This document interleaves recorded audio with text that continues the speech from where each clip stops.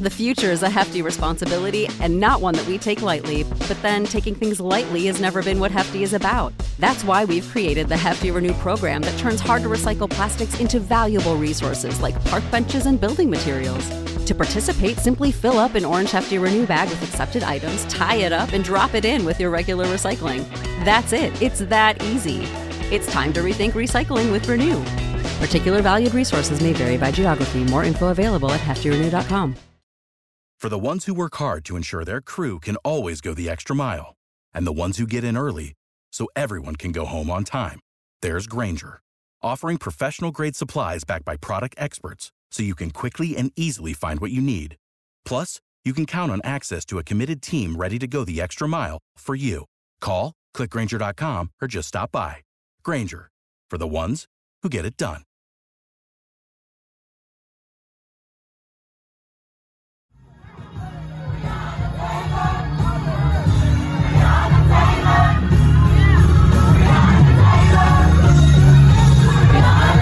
This is Make It Plain. MIP With Masamela Matfumo. Mark Thompson. Make It Plain. Get woke.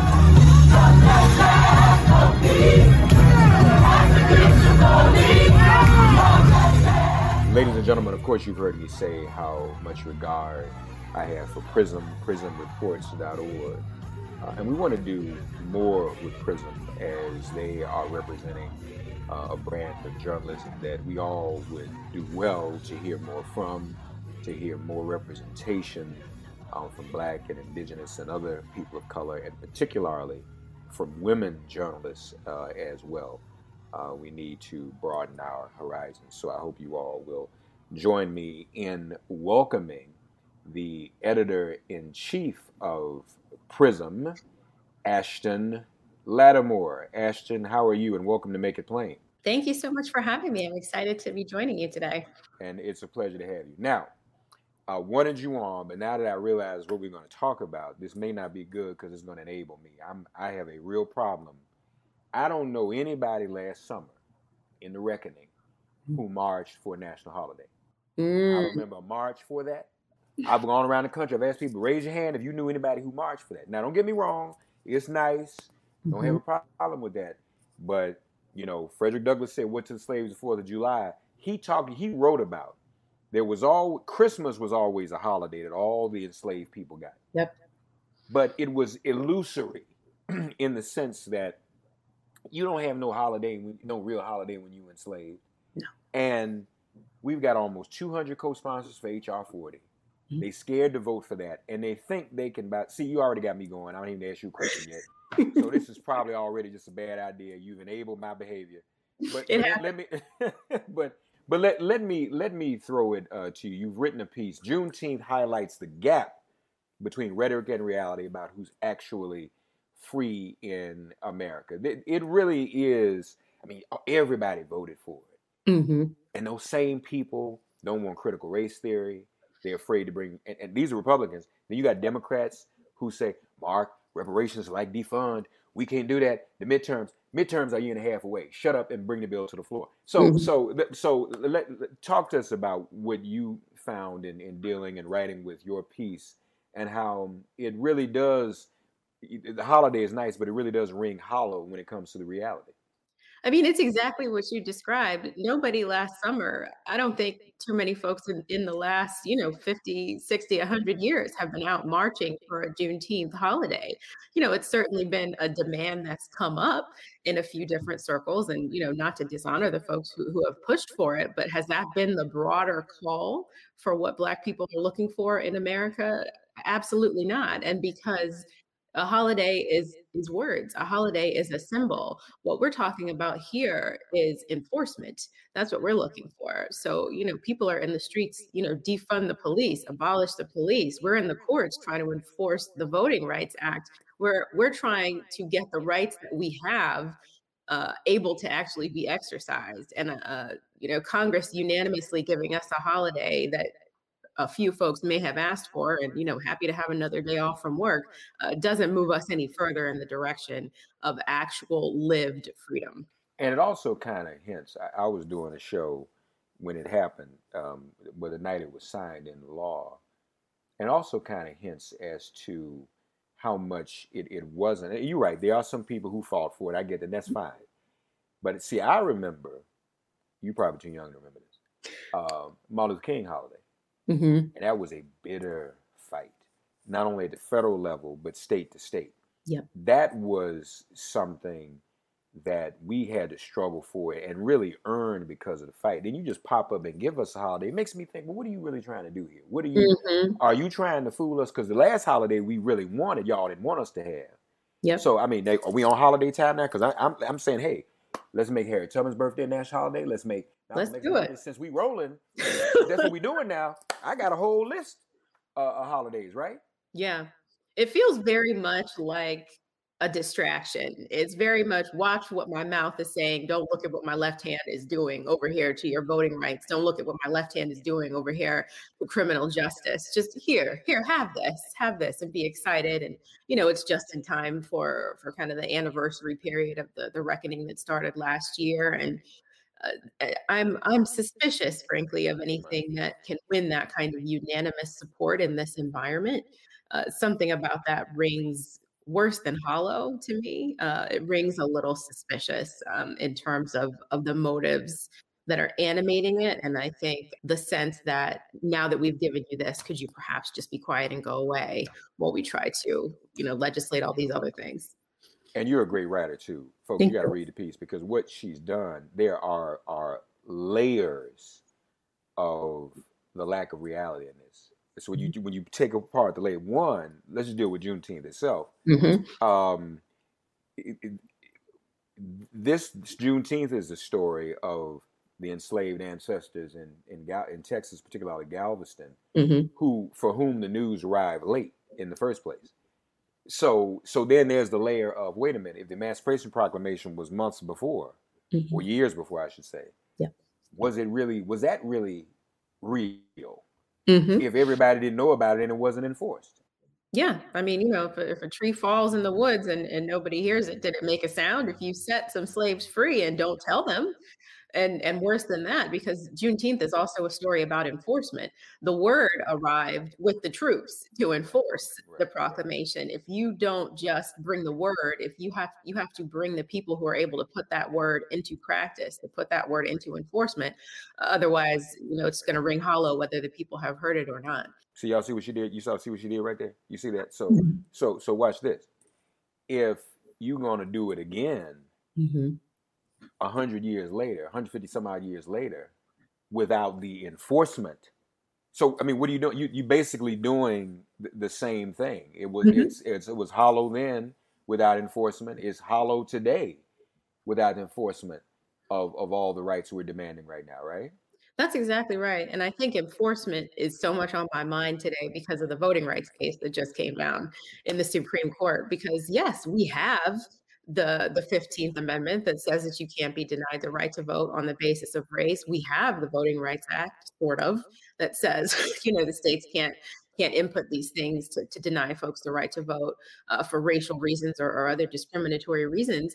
But when the mechanism of enforcement is not there, or it's no longer operational, or has been weakened, what you have is paper, and paper is not going to get anybody to the ballot box. Paper is not going to elect anyone. There need to be enforcement mechanisms. And that's exactly what the Supreme Court has been steadily gutting over these last few years. Right.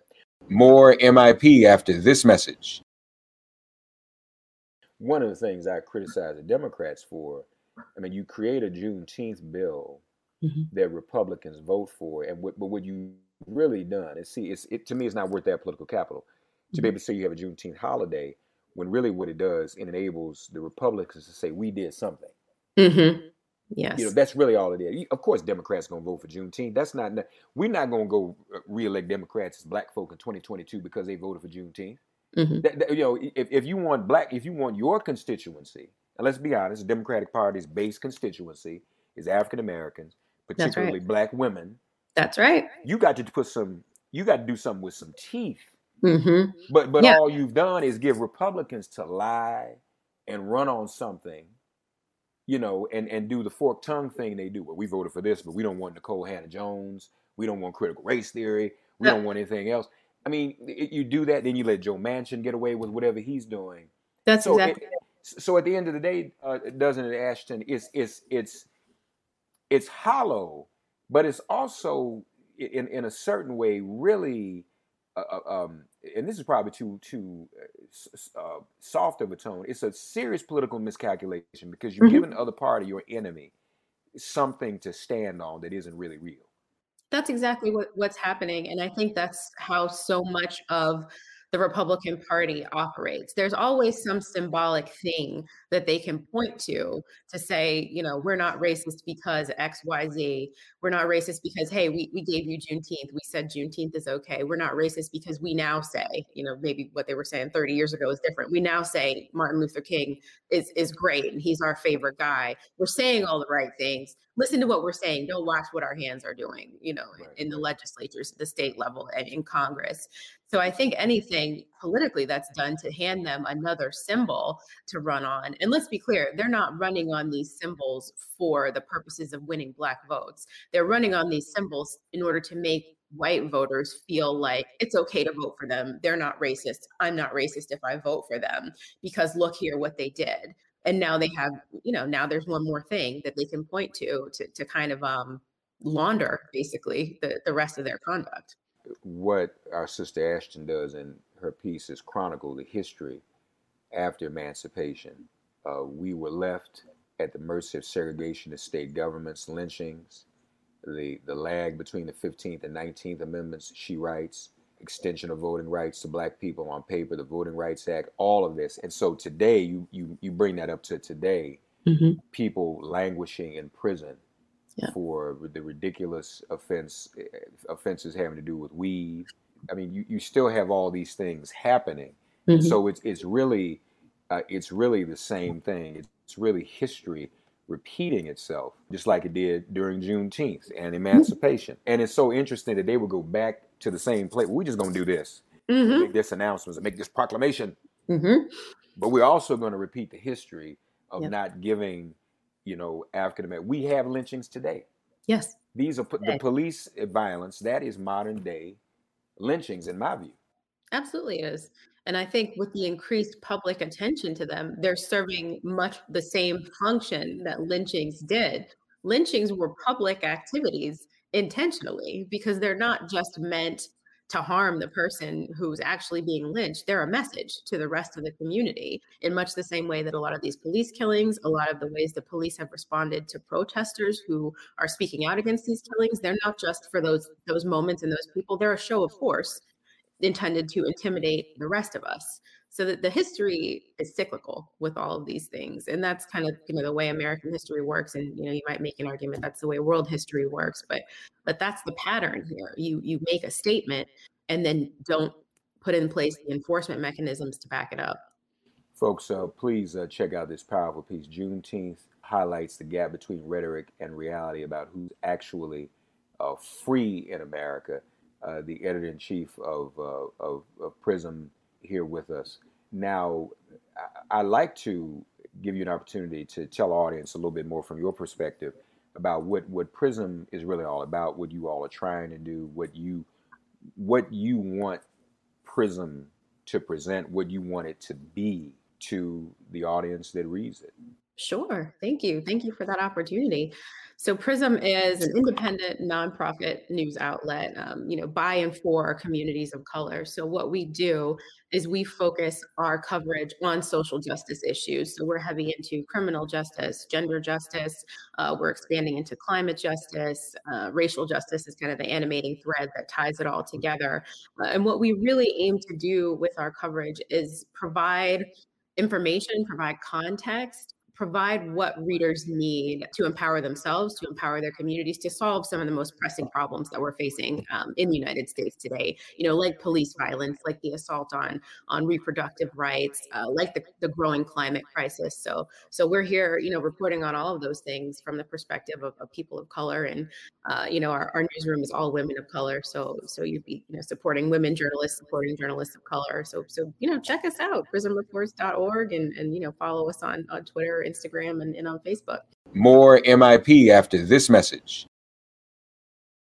So let me ask you this. How do you feel about how you guys are doing, and you feel like your message is getting out there, and you feel like it's gaining support. Because I mean, we, especially Black folk, we are so targeted for misinformation these days. Yes. Yeah. And so that's why I think what you're doing is important. But I know the challenge in cutting through the misinformation and what the mainstream is doing. But how are you feeling? You feel like you guys are making some inroads and growing? We do. We do feel like we're making some inroads. As difficult as this last year has been, we launched basically in a pandemic. We launched in a racial reckoning. We also came into a moment, I think, in communities of color where people are ready for the kinds of stories that we're telling and people are hungry for them. So I think we have increasingly been finding, communities of readers, communities of other folks, who are in our network who appreciate the kind of reporting that we're doing, and appreciate that we're coming at this work with conviction. We're not doing both sides reporting where, the Democrats are just as bad as the Republicans and one is just as bad as the other, and maybe racial injustice is okay in some cases. That's not where we're coming from. We are very much grounded in our understanding of the issues, and we're grounded in a sense of pushing for justice for our communities, and that's what our journalism is for. And by not doing that, see, I want y'all to understand, and my audience knows what I'm about to say. Mm-hmm. These other mainstream outlets, it's about marketing. Yeah. So let me try to pick off as much of the Trump or Fox News audience as I can by presenting a false equivalency. Yep. Or a both sidesism. So on Prism, folks, y'all not going to read manufactured stories about dissent in the first Black woman vice president's office. Mm-hmm. You follow what I'm saying? So the other outlets are doing. They got to create drama and things. Yeah, that's not what we're here for. Yeah, that's not. But that's important. That in and of speaking is going back to freedom. Mm-hmm. That's freedom. That's true freedom of the press when you're not beholden to try to appeal to a certain audience for the sake of whatever, but rather you're beholden to truly objective journalism that's reporting facts and reality. That is exactly right. And I think you hit it right on the head when you said false equivalencies are what you're seeing in these other. False is the key word there, because in order to stake out a middle position where, maybe racism is okay, maybe it's not, we have to listen to both sides. That's a question of truth. That's not just a moral question. That's about whether or not you're reporting accurately. That's about who you're talking to, who your sources are, who's at the center of your stories. So no, what we're doing is full and accurate reporting of truth that communities of color are living and our lived experience. And that's really kind of what animated this piece that I wrote, because it's that discrepancy again between the words and the lived experience, and Prism's aim is to come in and shine a light on the lived experience and how we can fight our way to solutions to some of the issues that we're facing. It's also unfortunate in this shrinking, contracting journalism industry, people participate in the false equivalency or the lack of truth and transparency because they don't want to make anybody mad. Mm-hmm. You don't know where you might have to get your next job from, and you don't want to lose access. Mm-hmm. So it's better just to kind of either, walk very softly, not tell the truth, or create a false equivalency, or even give inaccurate information. Yeah. And so there's freedom in what you are doing in terms of talking about truth, reality, real information, and I love it. So anything that's about freedom, I support. I hope all of you listeners will as well. And you'll see the difference when you read what they're doing. People talk about they like my show. Well, it's not just because I'm on here running my mouth. It's because I think you all know we're talking about things that other people want to assert their other freedom to talk about. We're going to call it like it is. And we don't have to make anything up. This is what it is. You heard what Ashton said. That's not even a question of opinions. If something is racist, it is racist. That's right. It is not, well, maybe this person thinks it's racist and it really isn't. We have to call it what it is, and it can't have that ambiguity.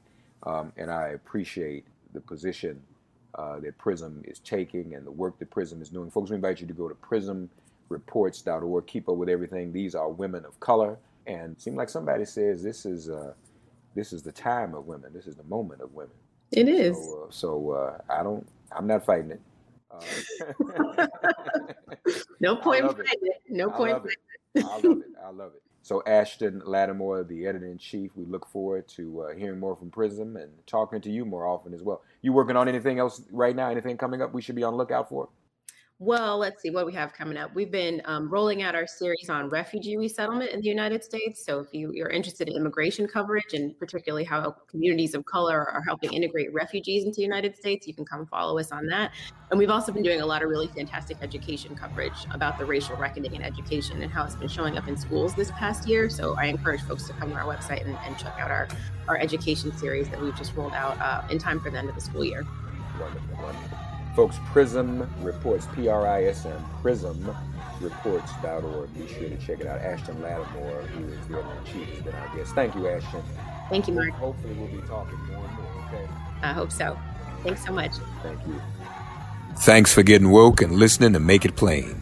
Please remember to listen, like, and wherever you get your podcasts, please give the show a 5-star rating. And please do spread the word. Let's all continue to pray for each other during this pandemic and this police-demic. If all hearts and minds are clear, it has been made plain.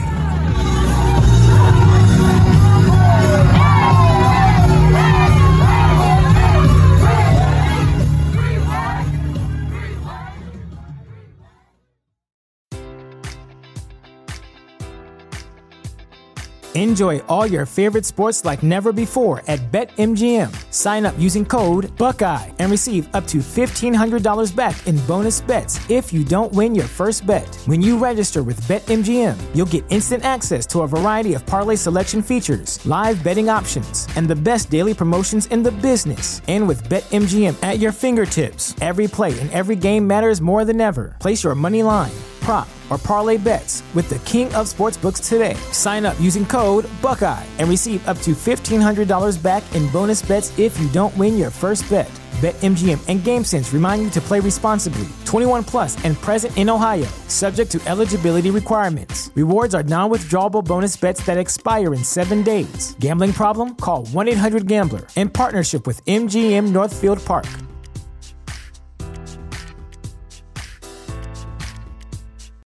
Without the ones like you, who work tirelessly to keep things running, everything would suddenly stop.